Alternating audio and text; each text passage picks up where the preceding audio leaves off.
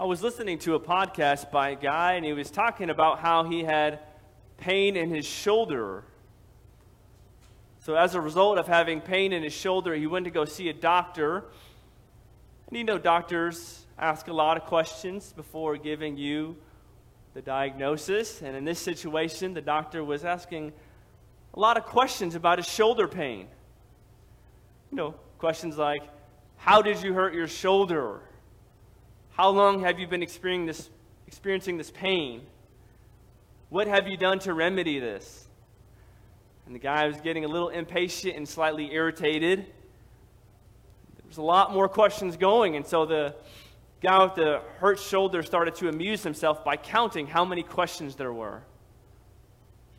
The doctor asked him 21 questions. And after 21 questions, the doctor gave him a diagnosis. It seemed actually pretty simple and trite. And then the guy with the hurt shoulder said, "When did you think you had the diagnosis for my shoulder?" And the doctor said, "Oh, after I asked you the first question." Questions. In this passage, there's 13 of them, not quite 21, and people are still asking questions about Jesus and who he is. Is he the Christ? Are the authorities starting to believe in him? We're about halfway through John's gospel, and the persecution and hatred and opposition towards Jesus is increasing. Last week we looked at the Feast of the Tabernacles, part 1, and there we saw that Jesus' own brothers did not understand him. They misunderstood him. That the Feast of the Tabernacles is more prominent than the Pentecost and Passover. That people were really starting to get riled up against Jesus. And that division here in this passage continues again with more questions.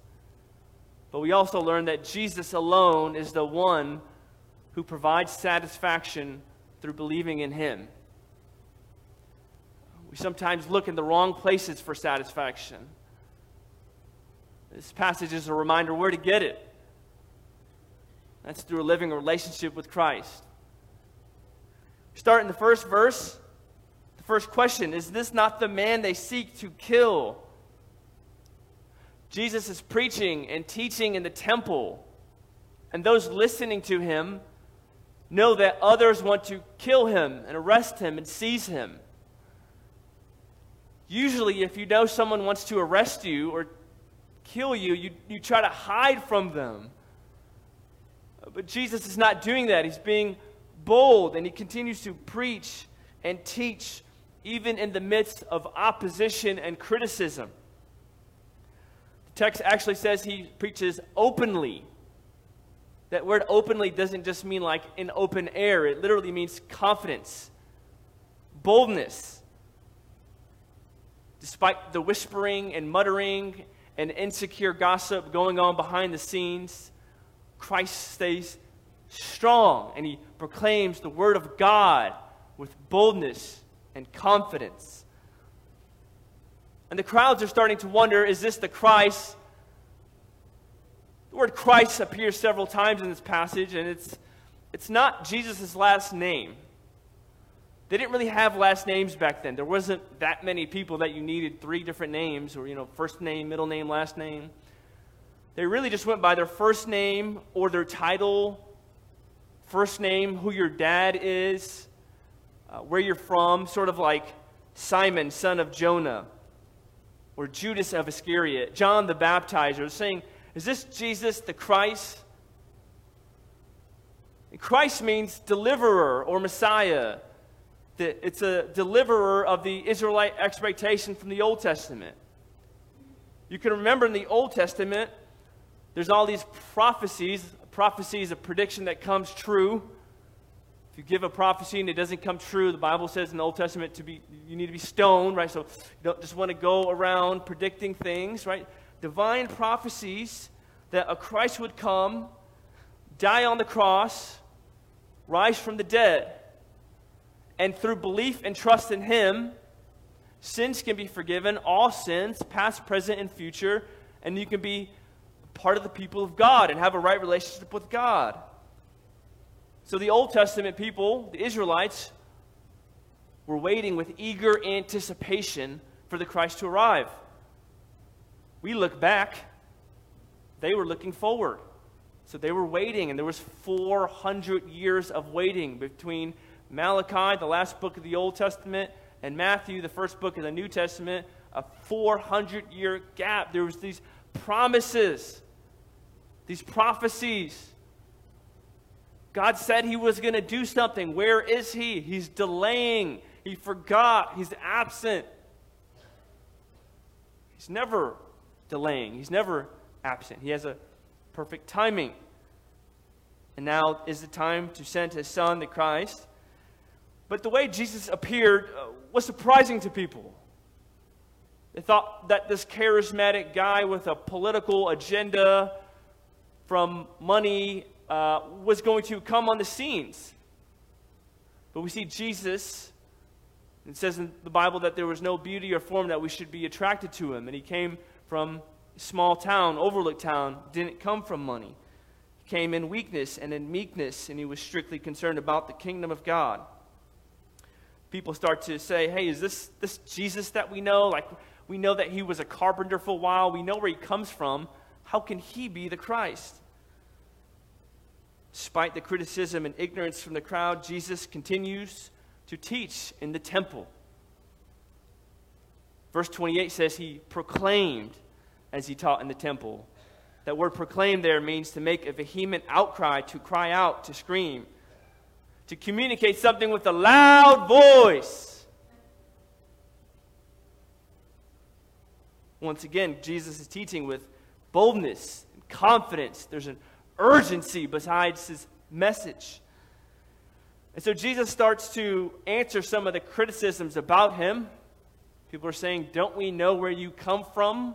Bethlehem, Nazareth. Jesus says, yes, you know where I come from, or you think you do. But actually, my origin is God. I come from heaven. But since you don't know me and you don't know the Christ, you wouldn't know that. Jesus starts to tell them about that he's not just popped on the scene out of nowhere, but he's been sent by God on a rescue mission to be the Christ, to deliver, to live perfectly, to die and rise again. And all this commotion is happening, and then suddenly there's these officers sent to arrest Jesus. But the text says that they could not, quote, because his hour had not yet come. Because his hour had not yet come. That expression happens a lot in John. Hour doesn't mean 60 minutes. It's just trying to say the time for Jesus to be arrested, seized, and crucified is not yet. We're only in chapter 7. That happens later. So even when they stopped Jesus, they still couldn't stop him because it wasn't God's will. Every second, every word, every step of Jesus' life was ordained by God and under the fatherly protection of God. People couldn't touch him without God's permission. This introduces us to the teaching of God's providence. Perhaps you've heard this before, that God is sovereign, which means he's in control, but God is also good. The way to describe providence in a simple way is to say that God is continually involved in every aspect of your life, even the things that you might overlook. Like it says in Proverbs, that the rolling of a dice and the numbers that comes out is determined by God. That every single aspect of your life is under God's sovereign control, that he doesn't just allow things to happen, but he sends and ordains everything that comes to pass. And this is tremendously good news because it teaches that God is in control, and that God is good. He's not just in control, but he's a father to his children and works all things out for the good of those who believe in him. So if something hard happens or you feel overlooked, didn't get a job promotion, someone else got the job in front of you, you might grieve a little, but you can also understand that ultimately it just wasn't God's will and God's timing. When things go well, you can celebrate and enjoy, but there's no room for pride because ultimately you know it comes from God's hand anyway. Scripture teaches everywhere that God is sovereign and in control over every little thing that happens. This is cause for great news. This is even true of death and the length of our days. Listen to these two verses. Job 14:5. Since his days are determined, and the number of his months is with you, and you have appointed his limits that he cannot pass. Psalm 139:16. Your eyes saw my unformed substance. In your book were written, every one of them, the days that were formed for me, when as yet there were none of them. Can't live a single second beyond what God determines. This shouldn't make us fearful. This should actually do the opposite. It should entrust our lives to God. With health issues, with difficult days, with living in a pandemic, we should practice prudence by wearing a mask and putting on hand sanitizer and being wise, certainly. But ultimately, we know that in the Christian faith, there's this rock-solid security, knowing that nothing happens on accident, but it's from the hand of God. This should remove a great deal of anxiety and worry and help us to satisfyingly enjoy our relationship with God, knowing that He is ultimately in control. So we see in the passage God's sovereignty in Christ's life, but also the success that Jesus starts to experience. Many people are opposing Him, but not everyone. In verse 31, we're told that many believed in Him. Many. It doesn't say that everyone, but many believed in Him.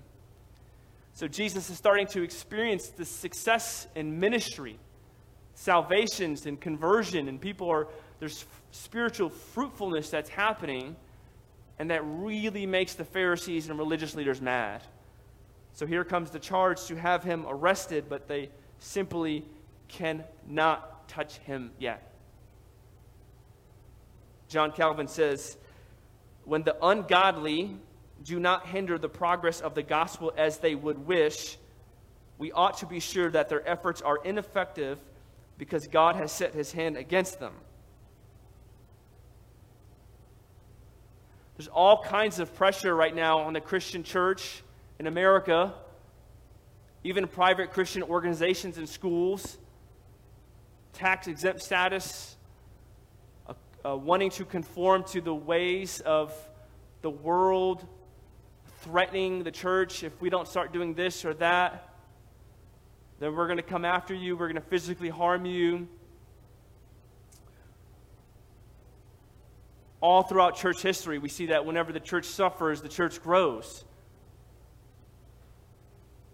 That nothing can happen this election or 4 years from now or next decade or next 30 decades apart from God's hand. We don't know what God is up to with everything, but we know that He is in control, and anyone who is opposing the church or opposing Christ, they're doing their efforts in vain. It may seem like they're winning at first, but ultimately God's upper hand will win. This should bring us a tremendous amount of peace as we raise children and grandchildren in our generation that makes it seem like it's going downhill, knowing that all things are in God's hands. Jesus continues to preach and teach. He says stuff like, I'm going back to the Father. You'll seek me, but you can't find me. Where I'm going, you can't come. People back then would have been like, what are you talking about? Like for us, we know He's talking about dying and rising and going back to God the Father where He is now ruling and reigning. But for people back then, that would not have been easily understandable, especially for John's original audience. Like a master storyteller, John is slowly revealing Christ and what He's about. And Jesus starts to get a little more specific when He talks about the satisfaction that He can provide. And once again, He cries out, it says. He says, if anyone thirsts, let him come to me and drink. Whoever believes in me, as the Scripture has said, out of his heart will flow rivers of living water. No doubt this points us back to Isaiah 55:1, which says, come, everyone who thirsts, come to the waters. And he who has no money, come, buy and eat. Come, buy wine and milk without money and without price Isaiah says, come. Jesus says, drink. Isaiah invites the reader to have their thirst quenched. But Jesus is the one who can actually quench your thirst. What Jesus is doing here is he's providing a metaphor for satisfaction and to having the deep longings of your heart fulfilled, which only comes through a personal relationship with him. It's the last day of the Feast of the Tabernacles. We said last week that it'll last 7 or 8 days. And on the last day, there's this pouring rite that a priest would do. He would go to a pool, get water, go to the temple, pour it out. Trumpets would blast. It was more dramatic than fireworks on the 4th of July. And everyone watched in, and there was this huge event. Not to mention the Israelites were celebrating the rain from the harvest. So Jesus, knowing that there's this water rite thing going on, and that they're celebrating the rain, he leverages this opportunity to make a lesson about the heart. Saying, you see the rain that you're enjoying of the crops? See this water pouring right? I want you to know that if anyone comes to me and believes in me, out of his heart will flow rivers of living water. He's talking about satisfaction and joy and fulfillment. He says anyone, black or white, conservative, liberal, rich or poor, everyone in between, anyone is welcome in on this eternal life of knowing Christ. And it simply comes through belief and faith in him. Jesus says, come and drink. Going is not good enough. You're thirsty, you don't just grab a water bottle and look at it. Drink the water.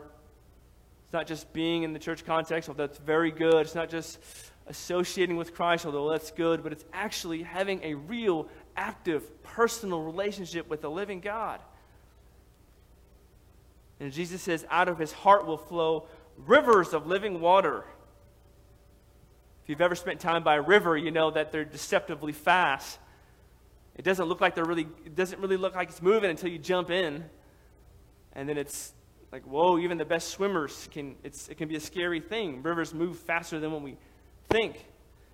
And what Jesus is saying here is that if you believe in me, I not only will fulfill the deep longings of your heart, of giving you the satisfying life that you were created for, but out of your heart will flow rivers of living water. In other words, you will be so satisfied that being in a relationship with Jesus and the blessings that you experience will not just stay in you, but will flow to other people around you. It's one of the biggest signs of knowing, are you happy in God? Are you satisfied in God? Are other people blessed by your efforts? Do other people sense that joy, that overflowing joy in God? One way to determine is through understanding, do the other people around you feel blessed by your presence or what you do? Tom Brady is an American football player. Played for the Patriots. I'm still bitter. I'm still processing that with God, forgiveness. And plays for the Buccaneers now. After his 3rd Super Bowl ring, he did this interview, and he said, why do I have 3 Super Bowl rings and still feel like something is missing in my life?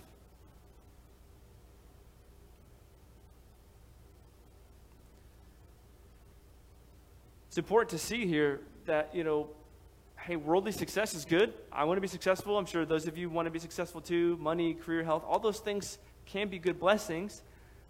But if you look to it and to find what you can only get from God, you're going to be super disappointed. You're going to feel empty, like something's always missing. If you're walking with Jesus, there should be a real sense that you're happy in Christ, that you're joyful in Christ. Right? Now, what Jesus is not saying here is that if you believe in him, he'll give you money and blessings and everything will always go well. And certainly, even if you have a strong Bible reading and prayer life and make church a priority, it's not like every single day is fully satisfying without fail. We have to be honest and admit that we live in a fallen world with Satan, our fleshly sin, enemies, so on and so forth, and that robs our joy sometimes. We can't expect to get in this life fully what we can only get in next. But by and large, if you're a Christ follower, you should be characterized by this overflowing satisfaction of what Christ has done for you. It's easy to find it in other things, like family, for example. I know family is a very big value here, very big value for me too. Certainly if you're not getting respect or you're not feeling loved or if your needs aren't being met, you should speak up, not just let people walk all over you, right? You're an image bearer of God, and you should defend yourself sometimes and express your needs. That's true. At the same time, we have to realize that our family is going to disappoint us. Kids, grandkids, our spouse, we enjoy them, we love them, we serve them. We can't live vicariously through them. We can't think, if they become successful, then I'll feel like I'm somebody. We can't expect family to give us what only God can give us. Family, we're never meant to do that for you. Only God can give you what you're looking for. Others of you, it might be approval from what other people think. Fear of man is a besetting sin of yours.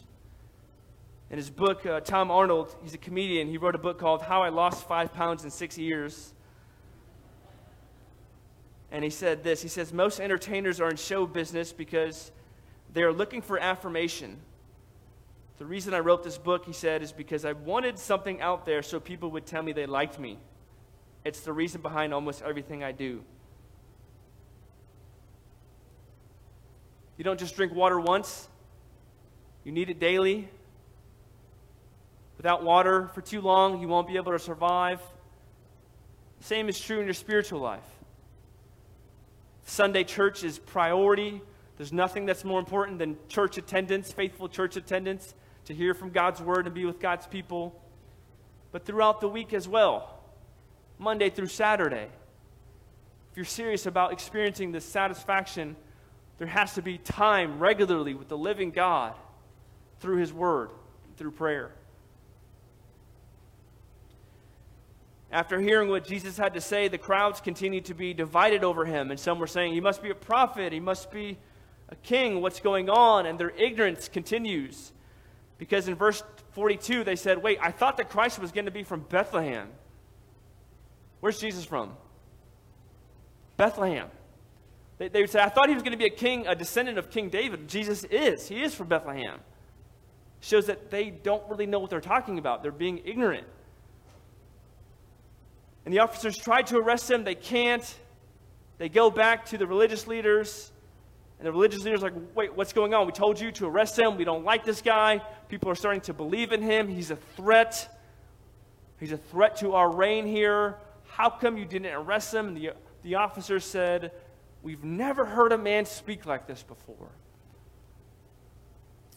Usually when a manager tells an employee to go do something, they come back and they didn't do it. There's often an excuse or something that happens. It could be a good one. It could be a bad one. Here, miraculously, as one commentator says, they didn't make any excuses. They said, we've never seen a man speak like this. This is coming in a day where many of the religious leaders had their head buried in notes. They just read citations and said the same thing over and over again. But Jesus comes on the scene and engages the heart. He says fresh content. He has part of the Old Testament memorized. He's eloquent. He's captivating. We've never seen anyone speak like this before, they say. The Pharisees enter the scene. Some of the religious leaders of that day, they memorized the whole Old Testament law, or most of it. They're pretty arrogant. A lot of them are, not all of them. Paul says elsewhere in Scripture that knowledge puffs up.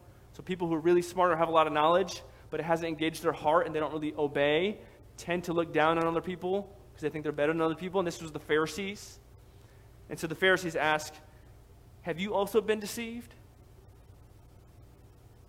The irony there is that the Pharisees were deceived because they didn't recognize who Jesus was.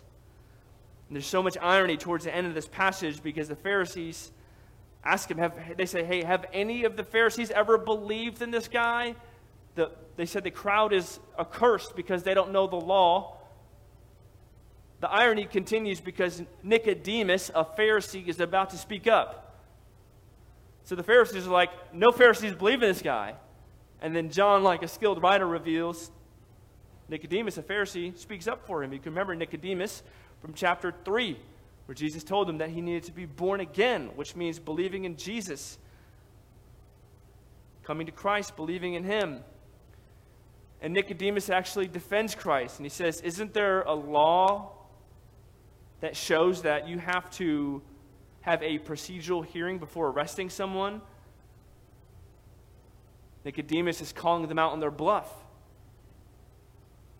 If you have manipulative people in your life or bullies, people who try to walk all over you, and you call them out on their bluff and their argument, they don't argue anymore. They don't attack the argument. They attack you because they know they're wrong. But they don't have the humility to admit they're wrong, and they keep trying to run over you. So they forget about the argument. It's about you. It's personal now. It's hard to deal with these people, and Pharisees are like this. So the Pharisees are saying, are you from Galilee too? They're being condescending. And they say, search and see that no prophet arises from Galilee. Another way of saying, search the Old Testament and see that no prophets come from Galilee. Once again, their deception and ignorance is on display because at least 2 prophets came from Galilee, Jonah and Nahum, and possibly Elijah.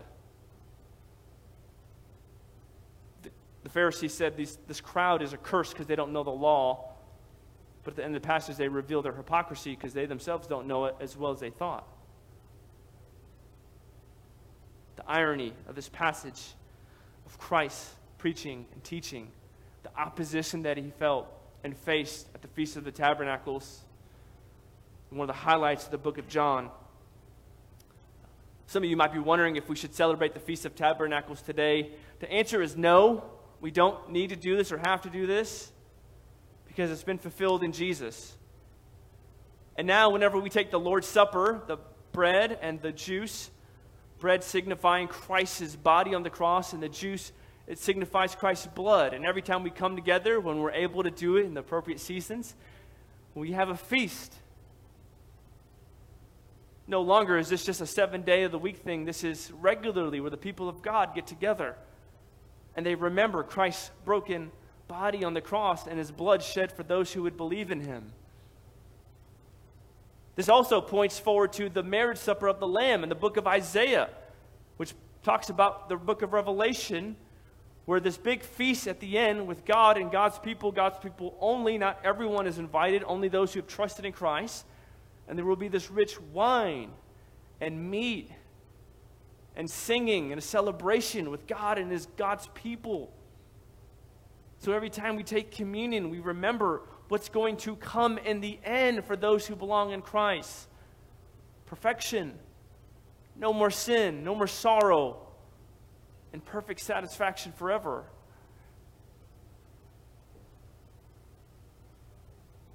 I was talking to one of my friends in college. I remember this conversation. It was almost a decade ago. And at this time in my walk with Christ, I had been baptized in high school, came to faith in junior high, waited to be baptized. And, you know, when you get to undergraduate secular university, there's all kinds of temptations. There's, sin and sensuality is just apparent and everywhere. So I was so fired up for my newfound faith and growth and wanting to take theology and the Bible seriously. But there was also this other world that was within my fingertips. I had my friend Trevor, who was a godly man, one of my best friends today. And without him, I don't think I would have survived college in the correct way. And it was a cold winter day in Maryville, and we were in a cold car driving. Finals was coming up. We were stressed out, just contemplating what direction in life I wanted to take. And I asked him a question. I was talking to him about his faith in Christ and this question of satisfaction that a lot of college students often ask. I said, do you always feel satisfied in Jesus? And he said, no, but I know the source of filling. I thought that was a good word. An honest word. Saying, no, because of the world, the flesh, the devil, and temptations, and my own sin, and the hardships of life, I can't say I'm on a mountaintop experience every day, and perhaps it wasn't meant to be that way. Perhaps it was meant that we would be more dependent on God, and we'd look for that mountaintop experience in the new heavens and new earth. He said, no, I don't feel it, but I know the source of filling. It's a good word for us this morning. You may not have walked in this morning super satisfied, but if you're in Christ, you know the source of filling. Let me encourage you to draw near to him on a regular basis. Let's pray.